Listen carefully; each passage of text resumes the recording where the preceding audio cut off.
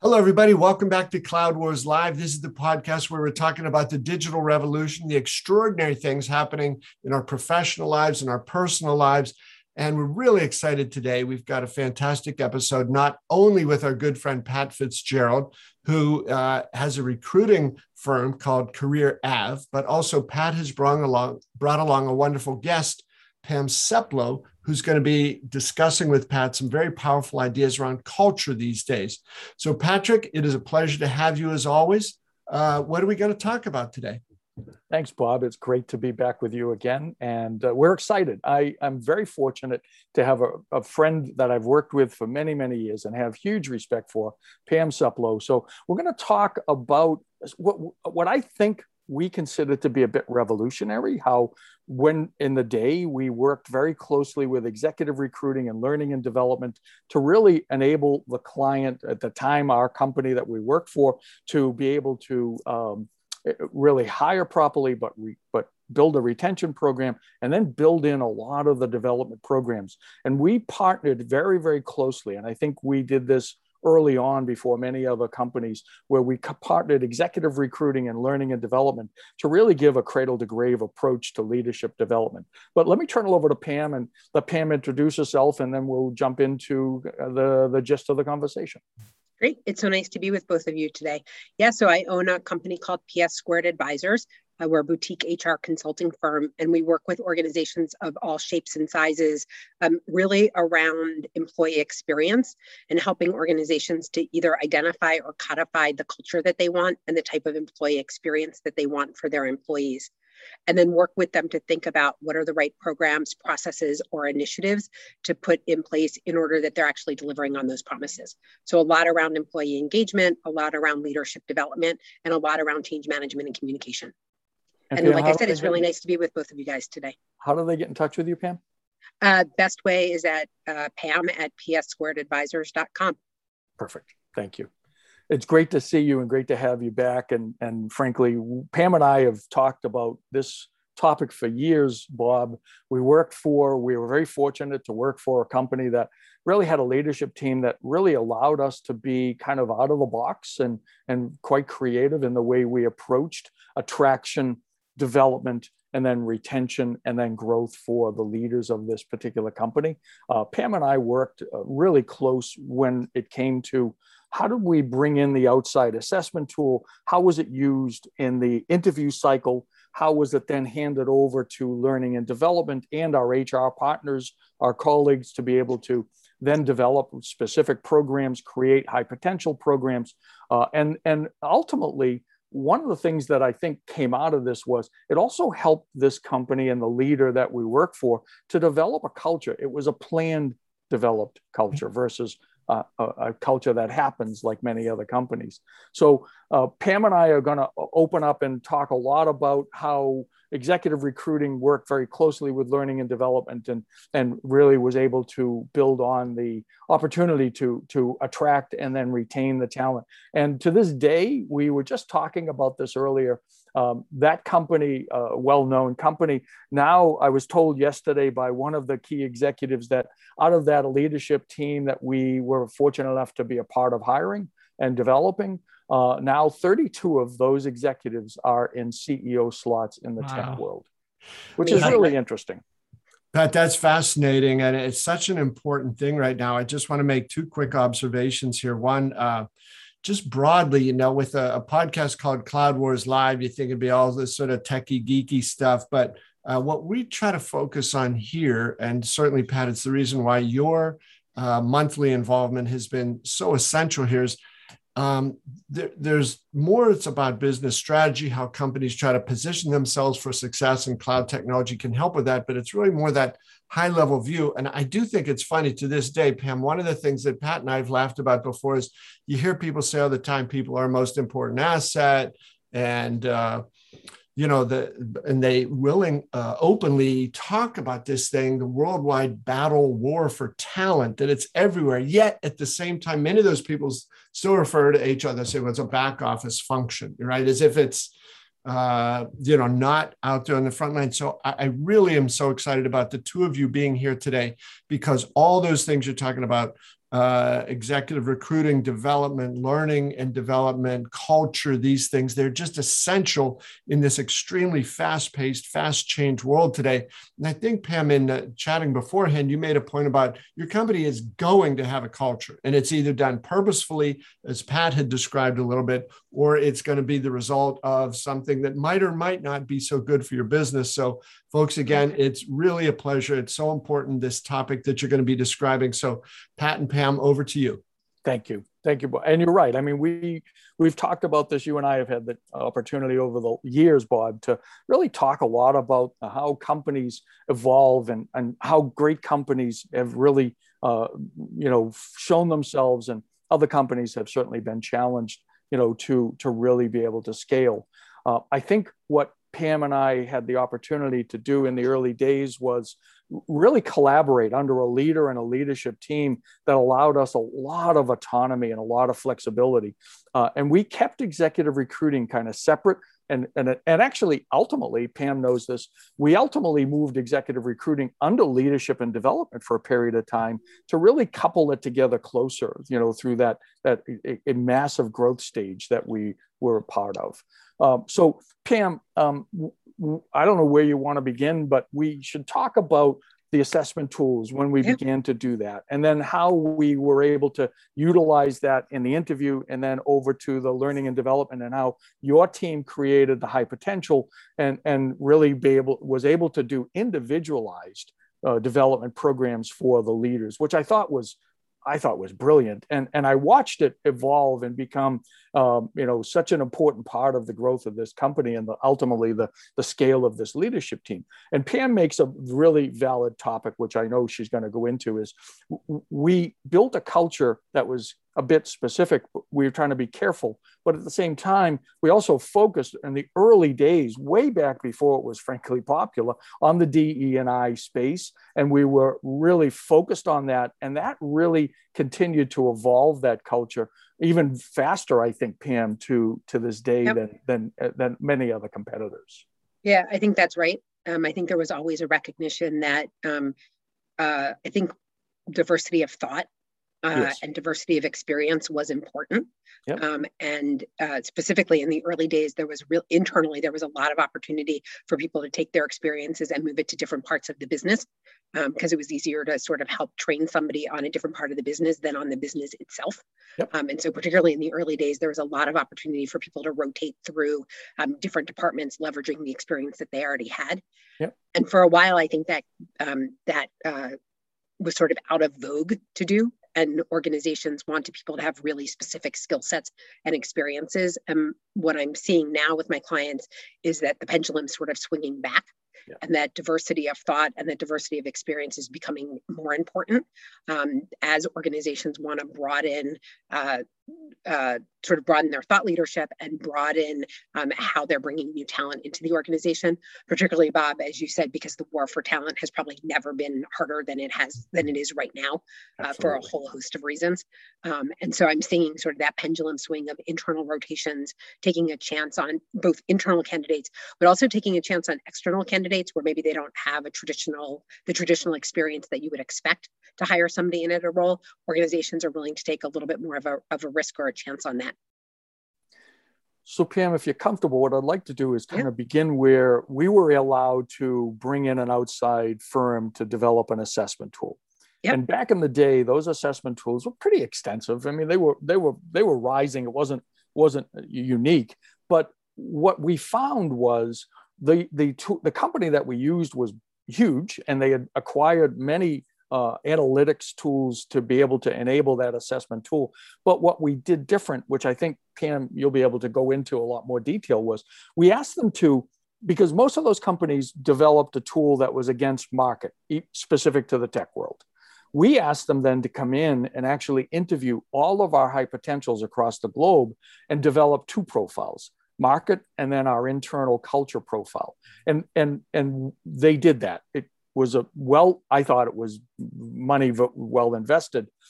And we then started to see, as we then had all of the existing executives assessed against both cultures, about both profiles, but then we used it in the hiring practice. And again, a lot of companies use assessment tools as a knockout factor today. We never did. We used it only as another set of eyes, another interviewer. It was a yay or nay in the interview cycle against all the other interviewers. It was one voice, not the final voice.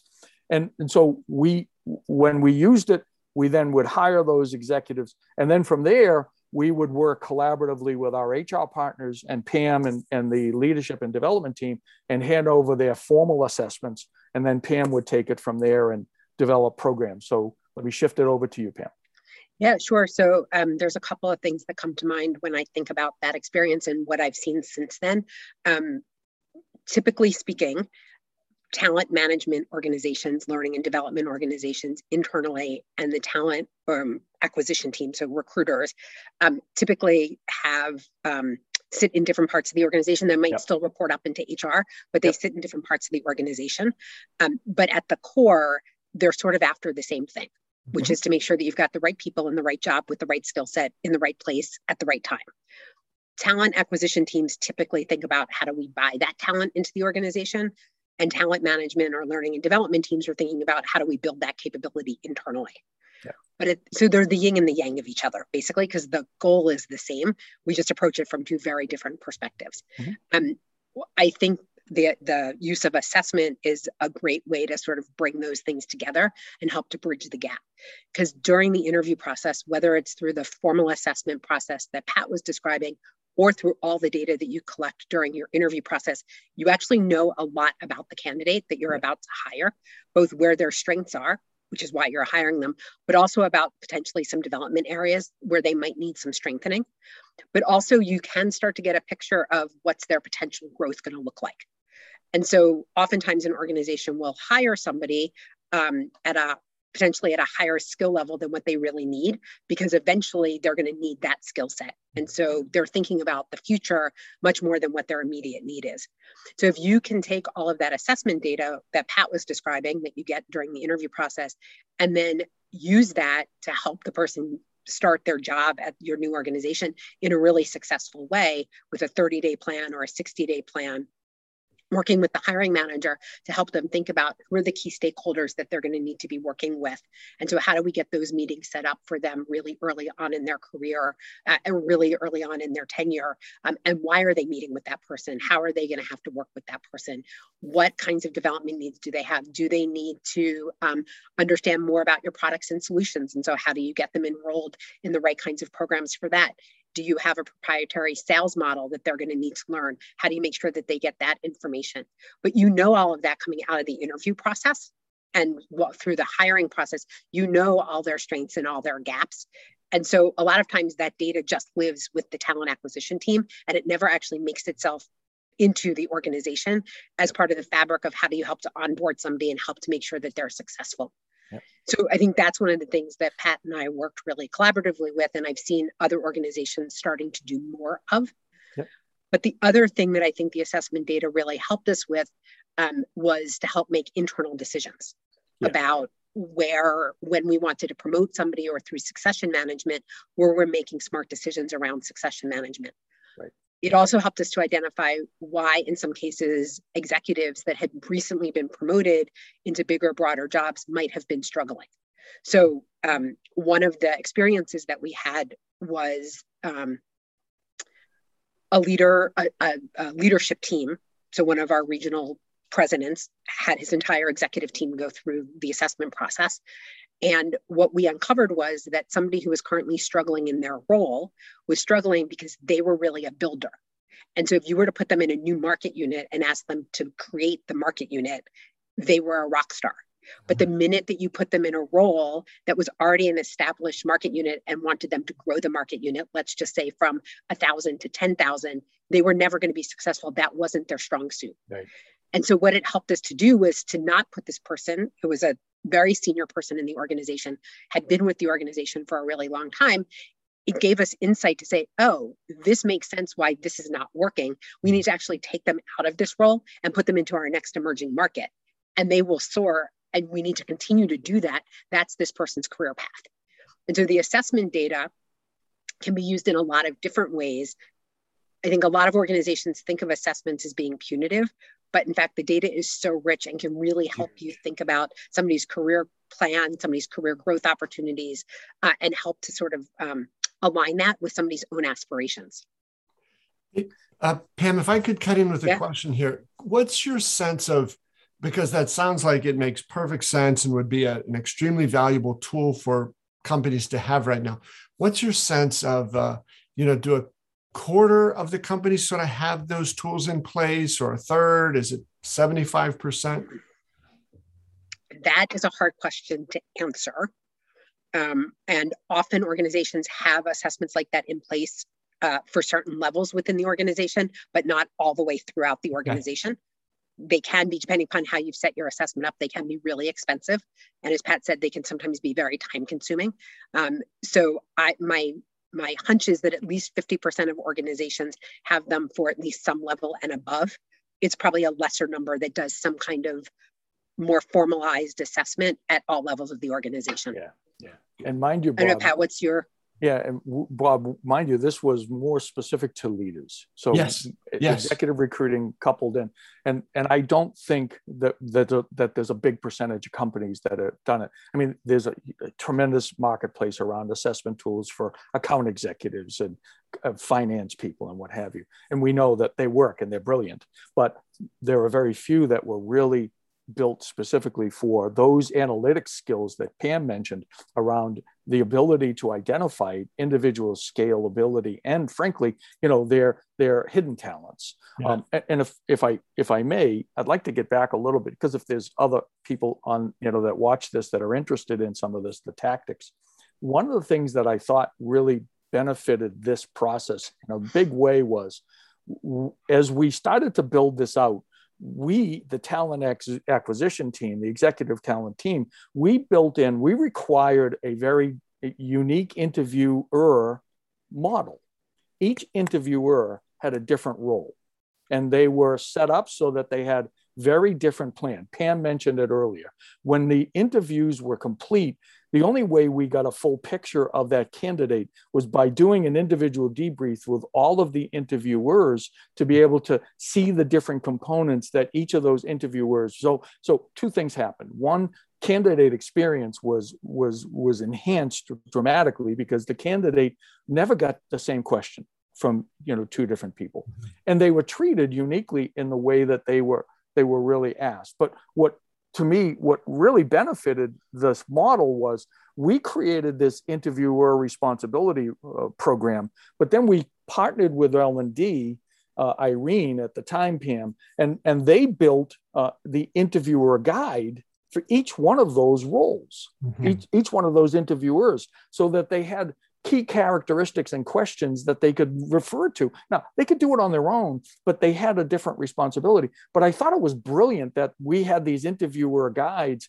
that we were able to provide to the interviewers before they actually met the candidates. And I felt that the interviewers came out of it feeling much stronger in the way that they viewed their assessment of the talent that they were meeting. And then I think it also gave the L&D team a much broader picture of, to Pam's point, you get a lot of data about the individual from the people that interviewed them, but we were very succinct in the way we were giving the L&D team a lot of data at that point. Yeah, I think two other things about that we did, and I've seen more organizations doing over time, is also training your interviewers. Yeah. So they know how to probe on certain things. They know how to sort of, almost like a rubric, they know how to take in the data and be able to assess it against the skills and experiences and against the responsibilities of the role, rather than it being more of a gut feeling about, oh, I like this person or I don't like this person. And what I've seen more and more organizations doing is bringing that group of interviewers together at the beginning. So the hiring manager spends some time really talking about what the role is, what the role requires, what they think is needed, et cetera. So everybody's on the same level playing field when they go into their interviews with the candidate, rather than me having a set of assumptions about what the job is or what the requirements are, and you, Bob, having a different set of expectations about that. So we're sort of working at the same level playing field, and then bringing that group back together again after the interviews have been done to debrief the experience that each one of the interviewers had with the candidate. And so you just have much more rich data to go on before you make that decision. And I think there's a balance that needs to be found about how much time that takes, particularly given the war for talent and how quickly candidates are coming off the market these days. There's a real balance that you need to find for your own organization and what makes sense. Yeah.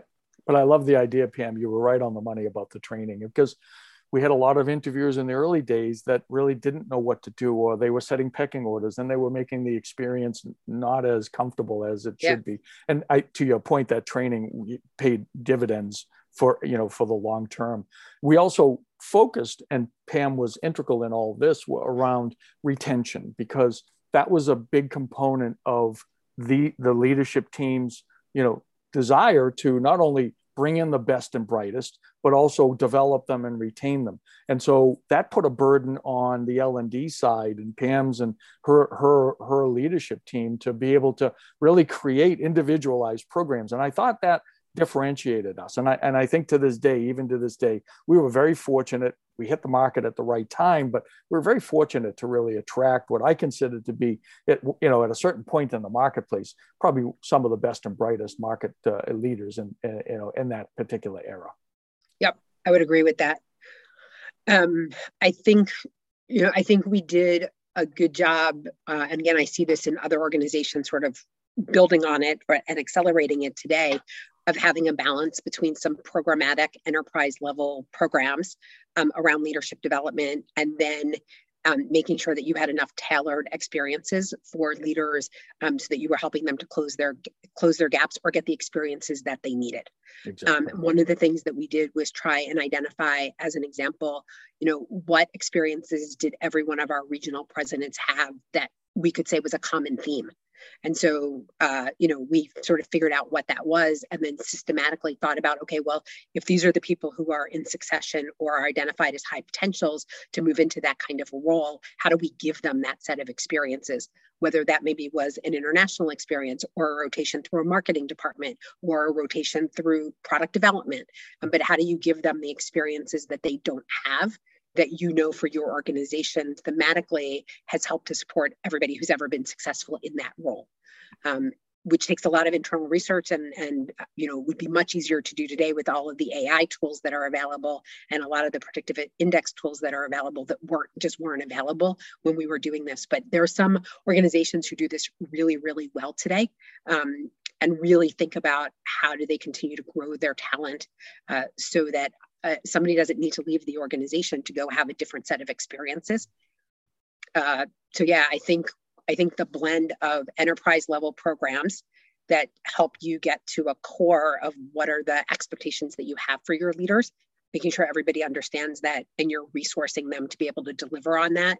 And then understanding what do you need to do to tailor to make it a more personal experience for your leaders, finding that right balance. And that blend was the secret sauce then. And I still think it's the secret sauce today. Absolutely agree. Could I just wanted to offer one thought. I really loved what you were describing there, Pam, about and Pat, the need is if you're going to have a candidate come in, a high level candidate come in and be interviewed by, 4, 5, 6 people, that each of those people understand you've got a particular role. We want to get this out of, because I suspect a lot of us have been through some of those where one of the people you go in to be interviewed by, never asks a question, says, well, let me tell you about, my experience, which, in a way is nice and interesting, but perhaps not, really effective to the purpose.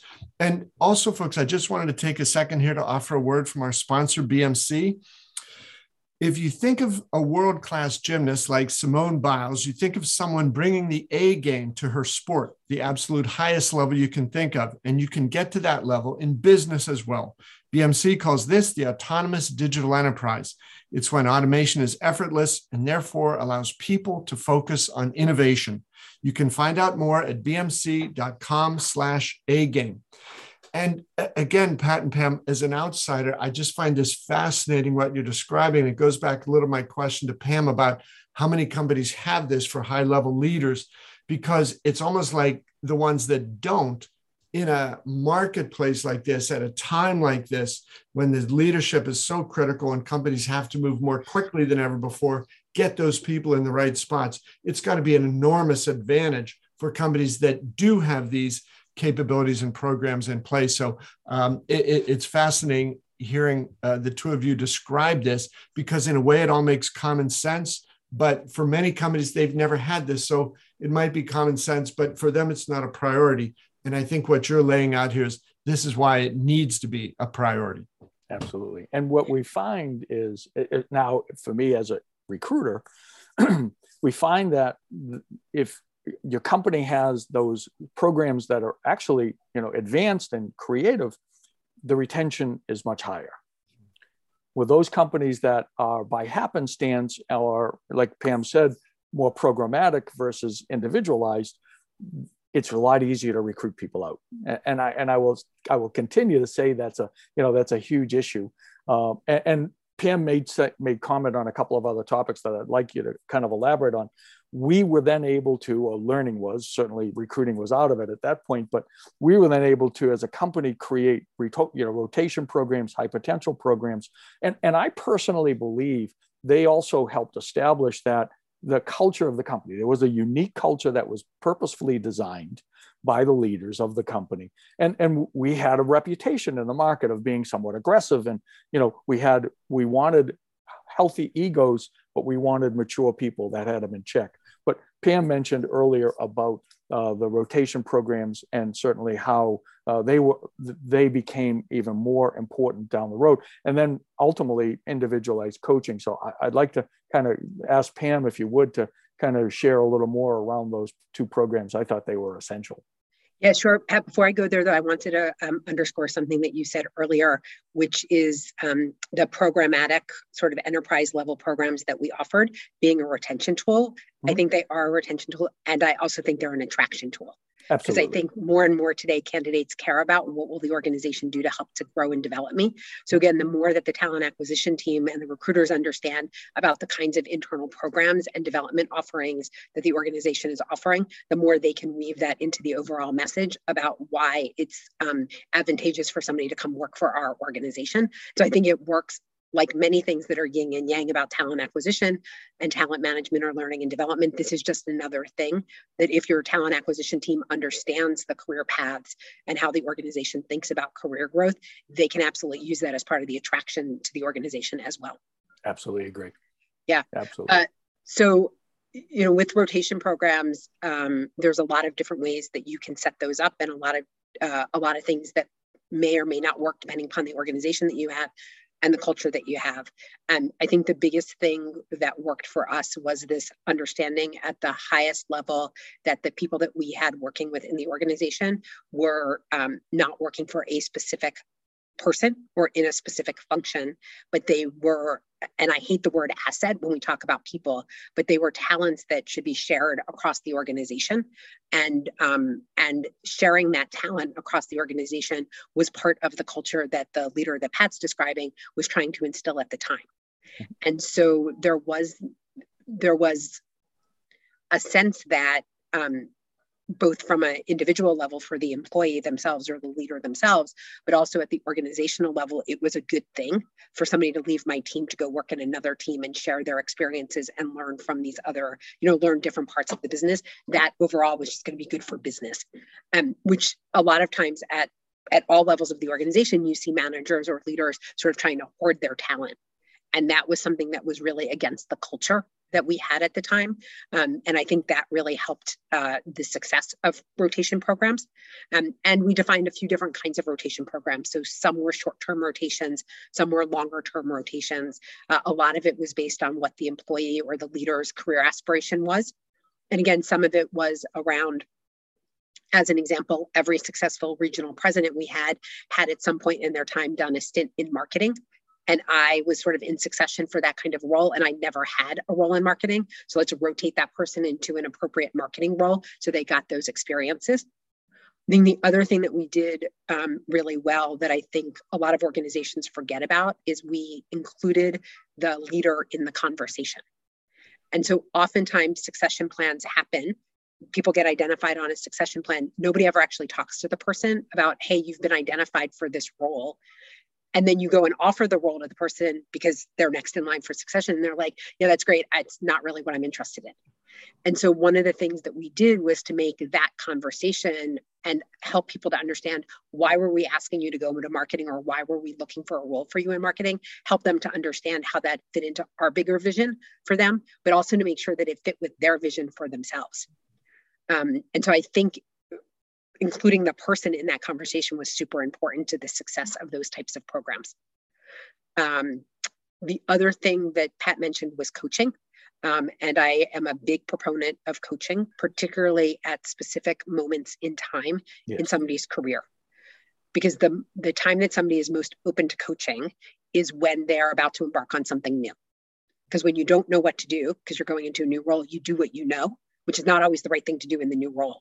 So having somebody who's on your side, who is non-judgmental, who you can really talk to about and be vulnerable with as you're moving into this new role is super important to helping people and setting them up for success.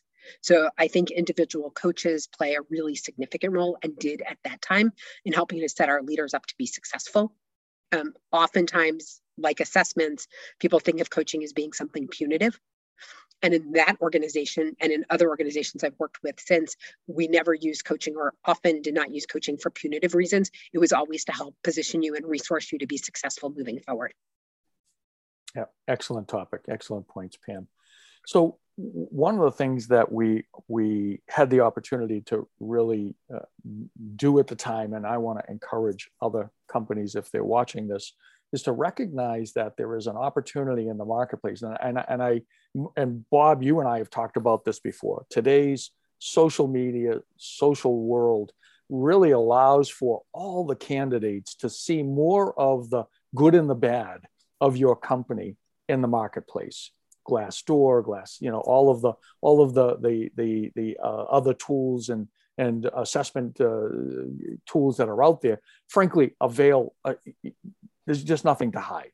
So if you are able to, as a company, begin now and tie particularly executive recruiting and talent development within an HR function, it's the early stages of being able to really be a market attractive company for the early talent as they look at their own personal career advancement.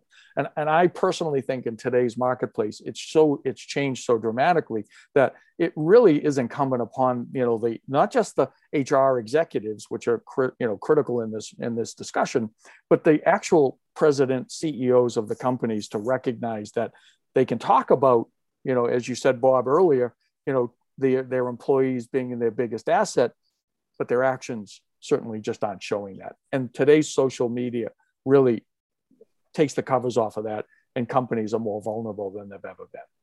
Yeah, could not agree more. And I think certainly over the last 2 years with the pandemic and how organizations have shown up and treated their employees during the pandemic, it's probably never been more clear what organizations have values or culture statements on their walls, but nobody really pays attention to it.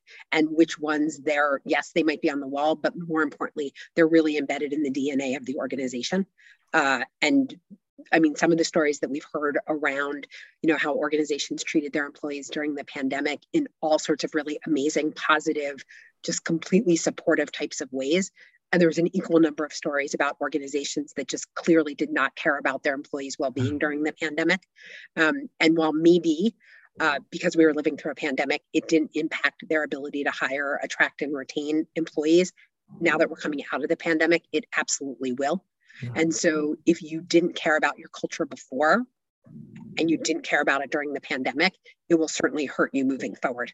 And I think it's a long recovery time for organizations that haven't really been intentional about their culture up until now. Absolutely. And to that point, and Bob, you know this as well as I do, there are a lot of really good recruiters out there that are going to capitalize on those failures that these companies have created, during the pandemic. So, they need to be aware. Yeah, for sure. Well, Pat and Pam, can I just offer each of you sort of a final thought here? Pam, could we start with you? It's been fascinating, the new insights and perspectives you've brought, both from your extensive experience and expertise that you've built up now, especially in our offering through PS Squared, but also in this nutty time we're in, right? Pam, as you just described here, things that companies didn't do during the pandemic. Maybe people said, okay, I'll put this on hold, but as soon as we got a chance to do something different, they're out of there. Yep. Yeah, I think from my perspective, I think the other challenge that organizations are facing today is just the multi-generational world in which their employees, like the generation span that you have employees working today. Pat talked about social and the impact that social is having. That is true for a generation. It may not be true for all of your generations. Right. And so as organizations think about the culture that they want and how they're reinforcing the culture, there isn't a one-stop shop for everybody, certainly not for every company. But even within a company, you need to think about it for your different your different segments, whether that's your different lines of businesses, because organization that has a really strong product and tech organization, what the messages that are going to work for them may or may not be the same messages that work to attract and retain your salespeople. And so you really need to think about the messages that you're delivering and like I said earlier, sort of the promises that you're making to your employees. But you need to think about that holistically across the organization, because there isn't a one-stop shop even for everybody in the same company. So I think that would sort of be my final thought about that. Yep. Well said, Pam. Well said. Pat, how about you? Final thought for today? Having been fortunate to have worked for some amazing companies and leaders, I think the example that we need to take away at this point is be very thoughtful around building your culture, purposeful, as Pam mentioned. Be very aware of not just talking about the asset of employees, but actually doing something about it. It's not that hard. It's a little challenging, I think, to be able to hire the right. It just takes discipline. Yeah, it does. And you got to hire the right teams too, the right recruiters, the right, talent development, the right HR executives that are creative. We know and we understand, and I'm not faulting this. We understand that there's such a focus on diversity today, but I think that's taken away from the fundamentals that really need to continue to be a part of that, along with, focused on diversity. It's essential. Diversity of thought and of talents, I think, as Pam mentioned, makes for a great company. But if you don't develop them, if you don't assess them, if you don't build a plan and execute that plan and hire the right people, the failure factor is huge. And frankly, good recruiters are going to capitalize on it. Pam, let me just, as we end, Pam, let me ask for you to make sure you give your connection again, your contact around consulting services, and I'll do the same. Yeah, sure. So easiest way to get in touch with me is just Pam at pssquaredadvisors.com. And that's spelled out, Pam, PS squared? Squared, correct. Advisors.com. Okay. And if you're interested in executive consulting services, you can reach me at pat@careerav.com. Well, Pam and Pat, thanks so much. Pam, I learned a great deal from what you described today, and you're just sort of so smart and so together on this. I have a hard time getting how that you and Pat worked so well.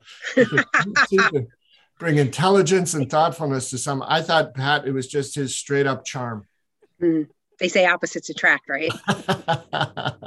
we little be known, we did bang heads once in a while, but it was always on the right topics. And I think honestly, Pam, it made you and I that much better because of it.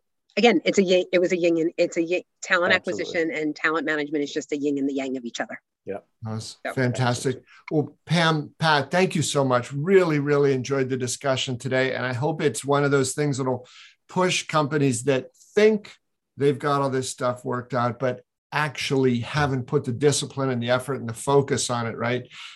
It's a choice like everything else. You put something into this, you're going to get the rewards. But I just don't understand how today that any company in any industry feels that, that somehow nothing's changed. We're middle of the pack and how we look at this, and we'll be fine, because they're not. The world's changed real fast. And I think both of you have made it very clear with some excellent advice for how to move forward on this. So I think it's been great. And Pam, thanks for being a guest here. Pat, as always, thank you so much. Great insights. You know Thanks how for much having we me. appreciate, yeah. And we know how much we appreciate the opportunity to have these discussions, Bob. So thank you very much.